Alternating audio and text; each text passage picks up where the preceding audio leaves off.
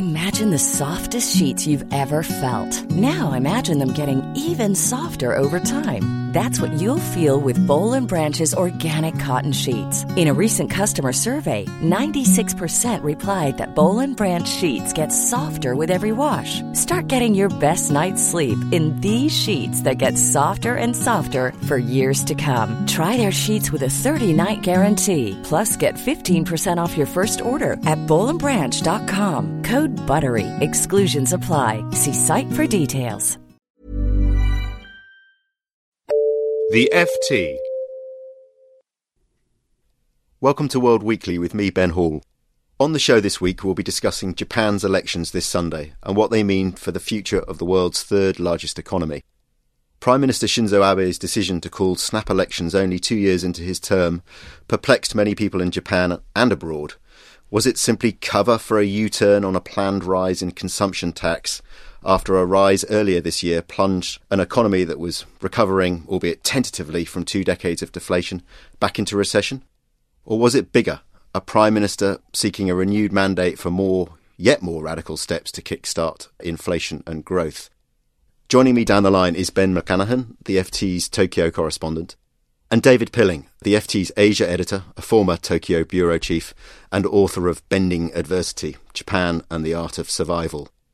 Talking of adversity and survival, Ben, there isn't that much really at stake for Shinzo Abe here, is there? He's going to win very easily.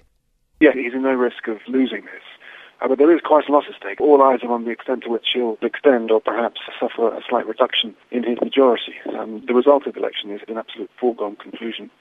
There is no chance of any loss of power and no real chance of significant gains by the minority parties. But as I say, this is a question of the extent of the majority he can hang on to. What sort of mandate is he actually looking to get from this election? Well, he set the bar very low. He said that he'll step down if he loses his majority, which will be about 270 seats up to 475. But what he wants is more time, essentially. He wants to reset the clock on the 4-year electoral cycle. And there's a saying in Japan, ishi no ue ni mo san nen, that any job that's worth doing is worth doing for 3 years. And he's been 2 years at this, and there's a sense that he's trying to create. The job is unfinished, and he needs more time to complete it. David, does that mean that we might expect more radical steps to kickstart the economy, or will it just be a continuation of what he's already started? It's just possible that there'll be more radical steps, but I wouldn't hold your breath.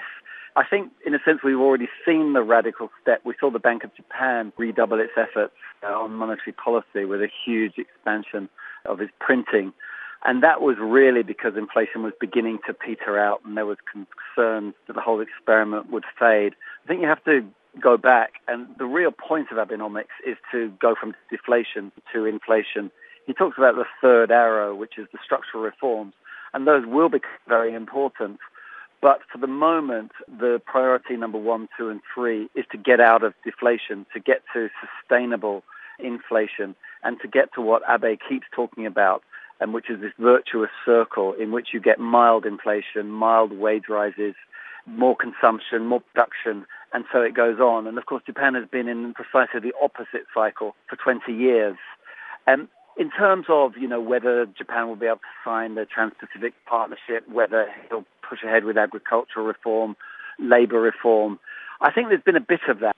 He talks about the third arrow. It's really more like 10,000 needles. It's more a lot of little measures that may add up to improve productivity in the long run. But the idea that there's a few miracle things he can do and suddenly the economy is going to go roaring ahead, I think is not true. International observers in particular tend to put a lot of store by the third arrow, by the structural reforms, as do many Japanese economists. Is this not the moment following this election when he really needs to double down on structural reforms? Well, he certainly could do, but I think you shouldn't expect too much of them. For example, people talk a lot about agricultural reform. And indeed, Japan's agricultural sector is very old-fashioned. There's lots of aging farmers, tiny plots of land.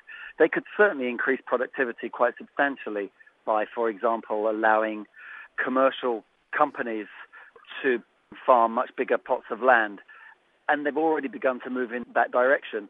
But let's put this in perspective. Agriculture is about 1% of Japan's economy, so they could double productivity and it wouldn't move the needle much in terms of Japan's total growth. So we need to be careful. Of course, there are exemplary things they can do. They can shake up the economy, and certainly to shake up agriculture would send a very strong message that there were no sacred cows and he really means business. In that sense, you could argue that, for example, agricultural reform or signing the TPP on some of the other things that are mooted would be important. But I do think that people expect too much of structural reform.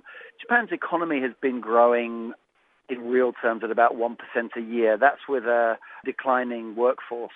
That means the productivity growth actually isn't too bad. To expect a kind of productivity miracle by making the labour market more flexible or by changing immigration policy or by pushing more women into the workforce, I think people put rather too much store in that and expect, as I say, something of a miracle. And what is really essential to start with is to get from this deflationary mindset into a mildly inflationary one, at which point Japan's economy looks a little better. On which point there must be questions about the wisdom of proceeding with the increase in the consumption tax the first time round. Ben, is Shinzo Abe taking any heat for that decision in these elections? No, he's been very canny. He's distanced himself from it. I mean, he's entitled to, because it wasn't his idea. It was a policy he inherited from the old guys who were there from 2009 to 2012, and in fact it cost the former Prime Minister Yoshihiko Noda his job as he formed a coalition across political parties to get that two-stage increase passed. So Abe really has nothing much to do with it. Some of his senior LDP officials do. But no, he's not taking heat for that. And the basis of this election was that Japan just wasn't ready, just a couple of years into Abenomics, to suffer that kind of fiscal contraction. And the evidence of GDP suggested that there was something in that argument.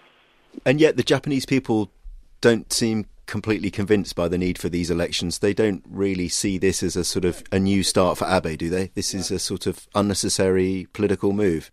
No, the way that the consumption tax law was written was that I think Article 18 or 19 gave the government at the time discretion to look at the state of the economy and to decide whether to go ahead with the tax increase or not.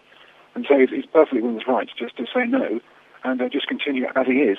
Although he's decided to seek a sort of spurious a national referendum on it, asking the permission of the people not to put up taxes is not a very controversial platform to seek an election.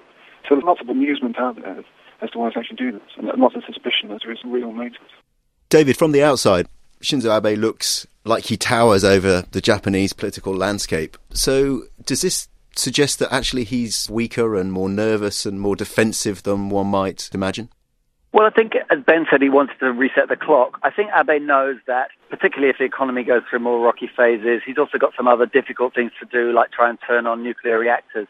He kind of knows that he's already hit the peak of his support rate, and from here on it's downhill. So I think his advisor told him, look, if you wait a year, you're going to be worse than if you do it right now. So in a sense, he's cutting his losses, and he's gone out now. It's quite interesting that at the beginning he was saying, look, even if we lose 25 or 30 seats, that won't be so bad. As a well-known Japanese psephologist said, you don't get to mark your own homework. That's what Abe is trying to do. He's trying to claim a big mandate from something that really isn't a big mandate. It'll be a half-hearted support that will come out. He'll win because, in fact, the protest vote won't come out, and they don't really have anywhere to go anyway because the opposition is in such disarray. So he will claim a big mandate, but all he will have really got is 4 more years. Very good. We'll see what happens on Sunday. That's it for this week. My thanks to Ben McClanahan and David Pilling. World Weekly is produced by Fiona Simon. Till next week. Goodbye. For more downloads, go to ft.com/podcasts. Support comes from ServiceNow, the AI platform for business transformation. You've heard the hype around AI. The truth is, AI is only as powerful as the platform it's built into.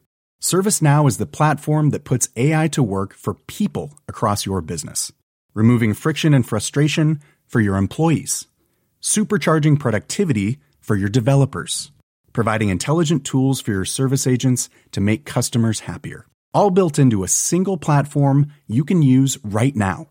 That's why the world works with ServiceNow.